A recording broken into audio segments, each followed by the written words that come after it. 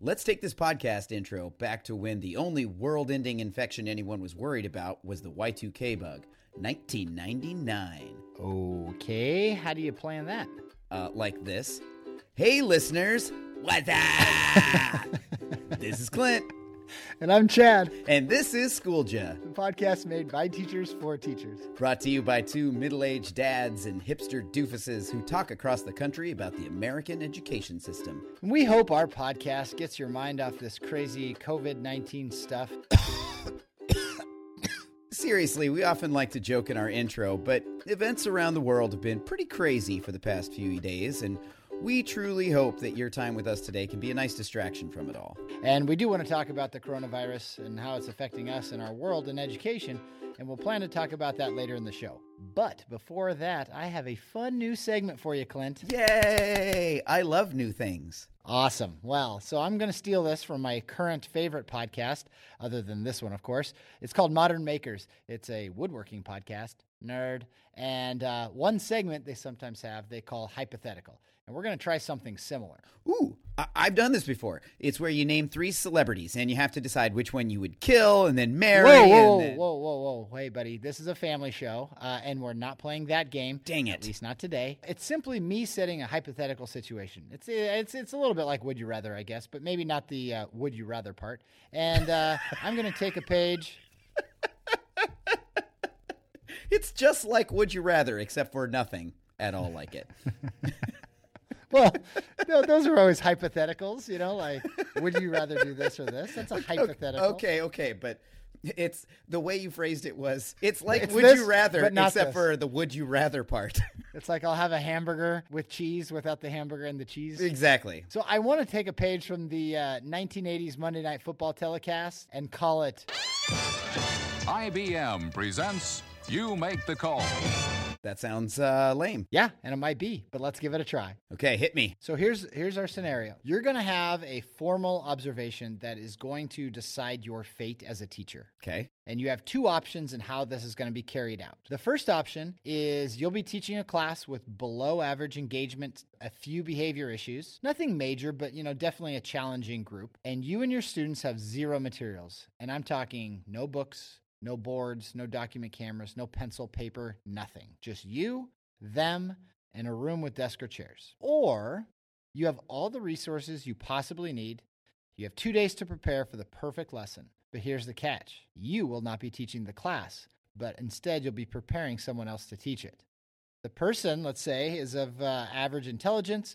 They're not necessarily super clever or dynamic, but they're definitely not incompetent. And one more piece to this I want to throw out. The observation will be strictly based on the results of how the lesson went. The observer will not take into consideration the challenges that you face. They're not going to say oh, boy, that was good, even though you didn't have, a chalkboard or whatever. It's just, it is what it is.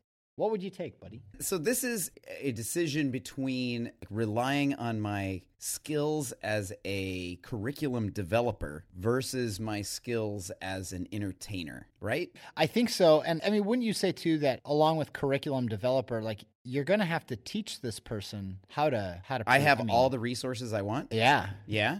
All right. And I did forget to throw out one other piece, that the group that the second person is teaching is not going to be as challenging. Well, I'd definitely choose the second one. And here's why. What I would do is I would create some kind of a web quest or some kind of thing where the kids are mostly working independently. I would record lots of little videos of myself giving any instructions that needed to be given. I would make sure that I had access to the students' computers, so that way I could, like a Google Classroom type situation, so I could monitor what they were working on. And I would just have the instructor, this schmo that we have brought in from the street, his whole job is just going to make sure that the students continue to work. And all of the other instruction will have been set up ahead of time, and it will be amazing. Bada bing, bada boom, taken number 2. You kind of cheated. I didn't cheat. I mean, you no, said I had all the resources available, right. And part of the resources available are the interwebs. Except for, okay, yeah, no, you beat my system. Yes. Well, yeah, and I guess the way I'm talking about is it's up to you to coach the teacher. Like you don't have the access to be able to, I mean, basically in your scenario, you're still being the teacher and you have a sub covering for you. So what you want me to do is, am I a good, not just a curriculum director, but am I also a good teacher instructor? Would you be willing to rely on somebody else to perform your task that was going to be representing you if it wasn't you? I can't really think of a situation where that's what you're doing, but probably if I had to do that, then it would be a lot of like team building exercises, and then I would use that to talk about whatever piece of literature it is that we have been reading recently. Oh, very good. So people would probably like have to do the human knot, or being able to rely on each other by doing the thing where everybody sits down at once in each other's laps in a circle, and you do that, and some of those kinds of activities, so that they have to figure things out, and then we use that to talk about something else. That's really the only way I could come up with to do anything with that, because any kind of lecture that I could give for a whole class period would be boring, and it would be really difficult to keep people engaged. Like you'd have to come up with small group activities that everybody can participate in without any materials, which would be a real challenge. But I probably would do that. I don't know that I would trust my job on the abilities of some other person that I've never met. So you would take one? Yeah, I guess so. I kind of agree with you. I think what you just described, I think sounded fantastic. And I think maybe with a English class, you could have a little bit more of that. The thing that scares me the most is I just know how difficult being a good teacher is. And there's so many like intangible things or things that require 15 years of experience to like really be able to handle. I mean, there's so many things that you can't prepare somebody for. And so it would just, as much as I feel like I could give somebody a lot of direction, and if I had 2 days to prepare them, I mean, I know the lesson would be dialed in, but all those other things that just are unpredictable, I would be, again, if my job was writing on it, I would at least rather take my own job in my hands. And if I'm going to go down, I'd rather be at me going down than the other person. Yeah, I agree. I would be a little concerned. That's why I tried to take the other teacher completely out of the equation with my cheater move. No, in fairness, your first answer is appropriate. I didn't know how far I had to go with like rules. Pretty far, scenario. Man. Yeah. Rules are for fools. You figured out the loophole. So, I mean, if you do that, then good for you. Well, I got some other ones coming up in upcoming shows, so I got some doozies for you. Yeah, that was cool. I had not heard that before because I don't listen to woodworking podcasts, because woodworking is hard, and I like all my fingers. Now that we've done that, we're going to take a quick word from our sponsor.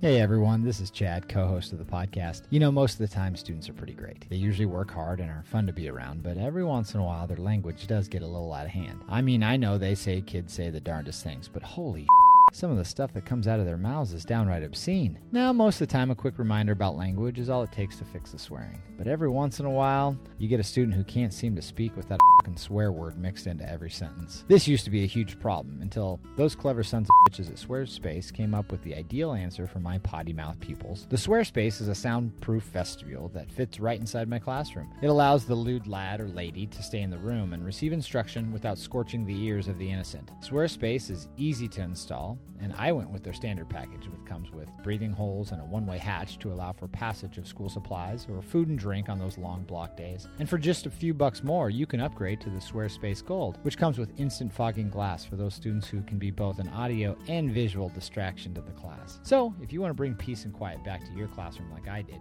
get off your ass and order today. You'll be fucking thrilled you did. Now back to the show. Have you ever been frustrated with your students and really just want to tell them off, but you can't because you would be immediately fired due to your salty language? Well, your dreams are about to come true with new obscenity blocking software from Swearspace. Just step into your Swearspace booth and let her rip. Everything you say is immediately muted out so the kids can't hear your frustration and anger, allowing you to return to teaching having vented and ready to move on. Unruly students can be given timeout time in the Swearspace booth as well. They can rant and rave about everything they want and not distract the learning of the other students. First-time orderers will be entered into a drawing to receive prototype Swearspace headsets that make our muting technique portable and instantaneous, even during lessons. There is no reason to wait. Order yours today. Swearspace. Technology you'll swear by. And we're back. As we promised earlier in the show, we definitely want to spend some time discussing how the coronavirus or COVID-19 is affecting our schools and local communities. So let's go ahead and start here. Chad, what's going on in Oregon right now? And this, by the way, is Friday the 13th of March, appropriately, as we're recording. So what's the haps? I feel like by the time this podcast airs on Monday the 16th, who knows where things are going to be, because I feel like the last 24 hours has changed very rapidly. You know, when I woke up yesterday morning, there really wasn't much going on. And then by the time I went to bed last night, in the state of Oregon, our governor declared that we would not have school starting Monday the 16th through April 1st. Obviously, all sports and activities and all those kind of things have also been canceled until that time. The state of Washington, just north of us, just announced a statewide 6-week school closure till April 24th. So, you know, that's kind of, I guess, the current state of where we're at. Yeah, Virginia just closed for 2 weeks, and we spent our day getting grades done and then working on online distance education. We're kind of fortunate. The 2 weeks that we're taking off, one of those weeks is spring break anyway. Now, obviously, we don't know if this is going to continue, if we're going to get to April 1st and there's going to be a decision to extend this closure, but as of right now, we're really only missing, it's going to be about 7 days of school. How much do you think missing 7 days of school is going to impact? And again, we're talking about high school kids here, as we're both high school teachers, really the education of our students. So it's like a week and a half worth of instruction time, and depending on what it is that you're teaching and how you teach, that could be a unit or just a small section of a unit that you are instructing on. But I think it's one of those things where if you are working on depth rather than breadth of your curriculum. So in other words, like you can cover a lot of things about an inch deep, or you can cover a few things really deep. That is what throws off how much a 7-day break would affect student learning. I think if you're doing the fairly shallow but a lot of stuff version, which I think a lot of like science and math and history sometimes has to do because they have a set curriculum that they're supposed to get through, that can be pretty detrimental, especially with standardized tests and things where you have certain materials that you need to get through. For like English, we're generally looking at a lot more depth in our curriculum. And so it's not as big of a deal because you're kind of just reinforcing the same skills over and over and over again. And so from my perspective as an English teacher, I don't know that it really hurts kids that much to lose that time, because it's not like they forget how to read in between the beginning and the end of that break, but they might forget how to do the quadratic equation. And so who knows? Like it's such a complicated issue.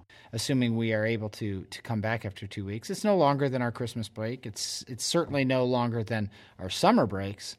I definitely, as a math teacher, see some drop off when we get back after our winter breaks and those extended periods of time. Sometimes I think it's just kids getting out of the habit of school more than like the loss of actual skills. I'm curious because I foresee this probably affecting everyone in the country, I would assume. But I would be curious to see as this year progresses and ends and hopefully we all get back to school, if standardized tests change much. It might end up being a good argument against standardized testing if we find that, after being gone for 3 or 4 weeks, it really didn't make a difference. What worries me is that I don't know that 2 weeks is going to be long enough. Like Washington, you said, is out for 6 weeks. There you're going to see some impacts because that's half a summer vacation. And we know that kids lose a lot over summer vacation. Like that's the big challenge, not knowing where it's coming. And so I think that's why so many schools are, okay, let's come up with some way of supplementing these kiddos so that they don't come back and just get slammed. In Virginia, at this point, they will all still have to take their standardized tests at the end of the year, and they'll be exactly the same tests,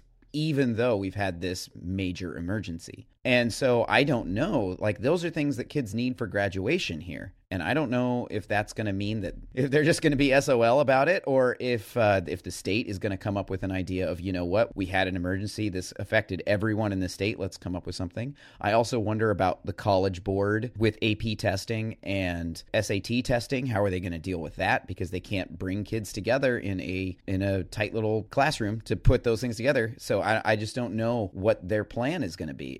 it's very confusing. I suppose that there are some organizations out there that have a contingency plan for these types of things, but I doubt it. I just saw today that the NCAA is going to essentially forgive any seniors whose season have been canceled for spring sports and basically give them another year of eligibility. And I doubt that was somewhere written in the bylaws. It was probably something that someone had to get together and meet about and make a decision on. And so there's going to be a lot of that taking place. I mean, you wonder if in Virginia they take a look at your SOLs and they say, we're going to lower the cut score, or we're just going to not. I mean, especially if it does especially if the closure does extend longer.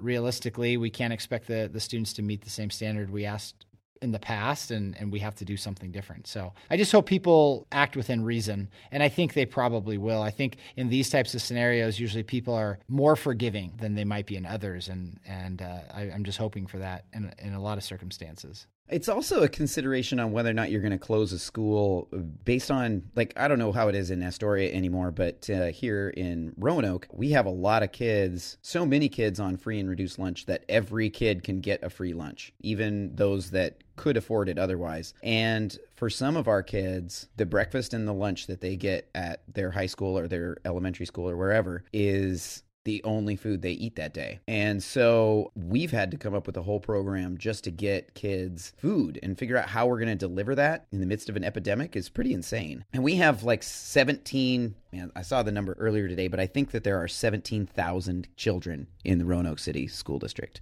And they have to make sure that every one of them has access to food if they need it. And then the other obvious things are things like childcare, because that's a big one. And then if families have to take time off work to watch their kids, and the trickle down for all of this is pretty tremendous. I mean, there will definitely be families in my district that have to decide whether they adequately take care of their kid or they go to work. And I have a feeling that there's going to be a lot of kids that are home alone that should not be. And not in the fun Kevin McAllister Home Alone movie way, more in the unsupervised making bad choices kind of way. Yeah, because there's really nothing more fun than a 10-year-old being stuck by two creepy adults breaking into their house. I mean, if you make a battle plan. Hilarity ensues.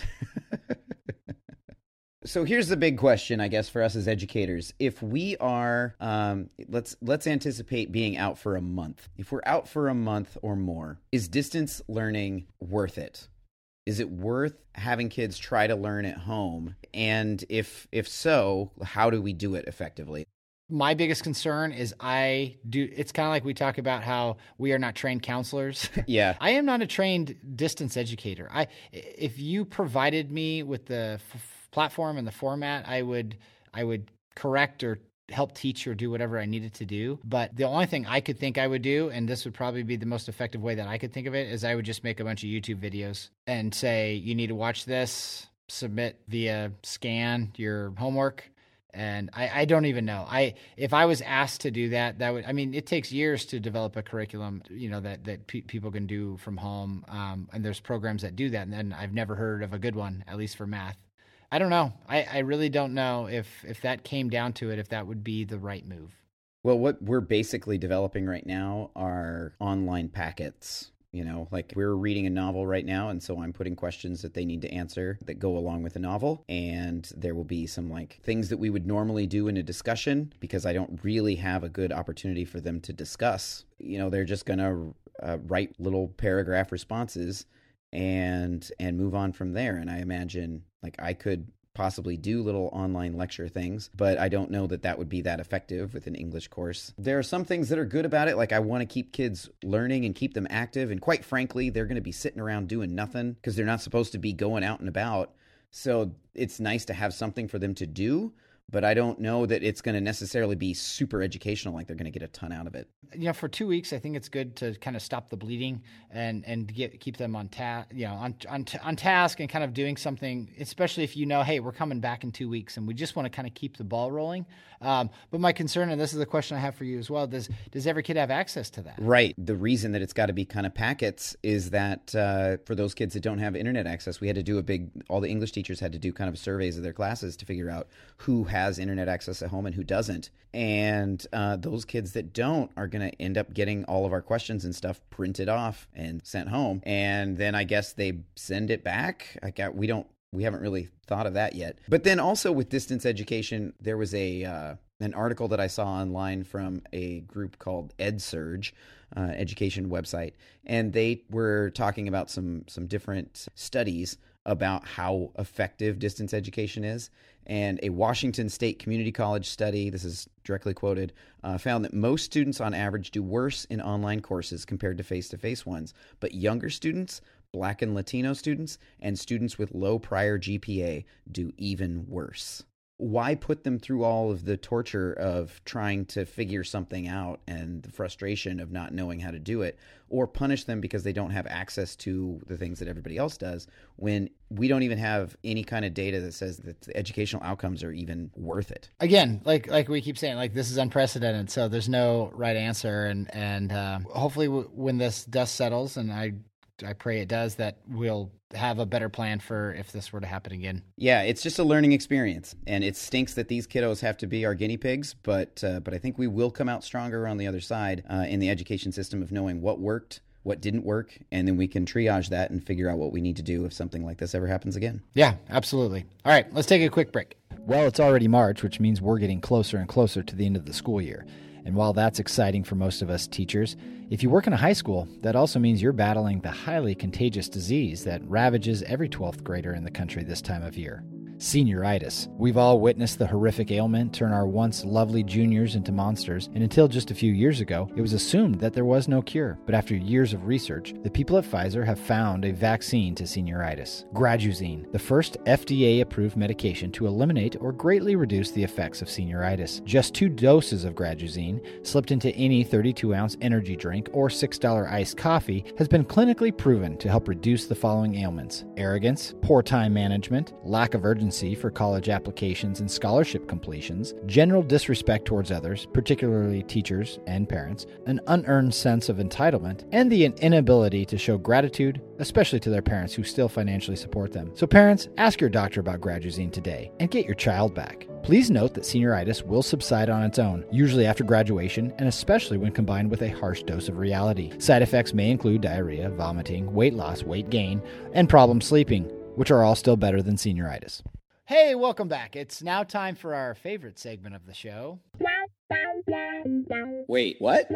It's our opportunity to share the random stuff that sparks our interest or just flat out shocks us. This time, Clint found an interesting article that he can't wait to share. Yeah, so I was scrolling through Twitter and in one of those endless scrolls, and recently those have been super depressing, and I came across this one article, and it said, FDA bans school electric shock devices. And I was like, what does that mean? What's going on here? It's a national ban, but it's actually targeted at just a single school in Massachusetts called the Judge Rottenberg Educational Center in Canton, Massachusetts, that's been using electric shocks to condition students' behavior for decades. What? And this article came out March 6th. Of this year? Yeah, this year. So for decades, they've been doing this. Whoa. Basically, the FDA said that this practice of shocking children to keep them from misbehaving presents an unreasonable and substantial risk of illness or injury, which seems like a Billie Eilish style duh.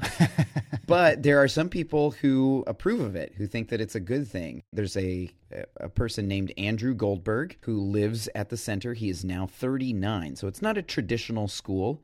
It's a school for both children and adults who have intellectual disabilities or behavioral, emotional, or psychiatric problems. The mom of this man, Andrew Goldberg, said that she felt like she got punched in the gut when they did this, and that she's just so sad because, according to her, her son would receive 2 second shocks as a sporadic part of a broader treatment plan, and he has since been weaned off of the device and can do things he could not do before, like go to the movies, because he had some severe emotional issues. And so she says that the treatment works and that she will stand by it and will fight for it. But the reason that it got banned is because in 2002, so this suit has been going on for a while, I guess, an episode was captured on video where an 18-year-old student who didn't take off his jacket as instructed was shocked repeatedly, and in the video you can hear him screaming out in pain. So it's super controversial. It seems like a no-brainer type situation. But apparently for some people it was helpful. So reading all of this, though, made me wonder if you had ever heard of any weird or crazy discipline measures from days of yore, or possibly things that you've actually seen people do and you're like, you can't do that. I remember a middle school teacher making people do like physical activity, like wall sits, things that, at the time did not seem, he was like an English teacher. And at the time didn't seem like a big deal, but obviously you can't do that. And then, of course, I'm quite sure that I am just old enough that when I was first starting out, like maybe kindergarten and first grade, that paddling was still an option, but I think it had kind of gone away at that point. And then my dad often talks about the nuns. He grew up Catholic, and he talks about the nuns like whacking your hands with rulers. Yes, I believe I've heard him tell that story before, but I don't know. What about you? I think the dumbest one that I did was, for a long time, if somebody threw a piece of paper across my room, like to try to make a basket or throwing it at somebody, they had two choices. They could either go around and clean up everything off of my floor, or they could do 10 push-ups. And that's not really like a huge thing. Plus, they had an option. In fact, when I first started it, I didn't give the option. I was like, you threw paper, it's 10 push-ups. And didn't really think about how humiliating that might be for some people, because I was stupid. And then I added in the caveat, and now it's just clean up everything off of the floor, because that's something everyone can do, and just don't throw things. That was me as a young person being dumb. So what's funny about that too is, in the context of a weight training class, a physical extra lap or something, is kind of standard procedure. If, hey, you're talking too much, go run another lap while I finish up this instruction or something. But yeah, you wouldn't do that in your English class. No, shouldn't do that. Not wise. Well, that's it for us. You got a question? Want to tell us how your school district is handling the COVID-19 madness? And really, we want to know about this. Not that we don't want to know about the other ones, but we really want to know about what you guys are up to. We have an email address for that. Contact us at schooljapodcast@gmail.com. You can follow me on Twitter at @CHillAstoria. You can also find me on Instagram at Chatterboxes and at my web store, chatterboxes.com. And don't forget about our website, schooljapod.com. And all our sponsors are fake. As always, a big shout out to my wife, Nikki, for our wonderful theme song. If you like what you heard, please subscribe. And don't forget to give us a quick rating and review on Apple Podcast. It really helps other people find us. Or, if that seems too hard, tell a friend to listen. Or go out and get COVID-19 and tell everyone in the hospital about our awesome podcast. Dude, that's not helpful at all. What are you doing? I just really want us to go viral. That's not what that means. Oh, drat. Well, anyway, thanks for listening. See you soon. Wash your hands, folks.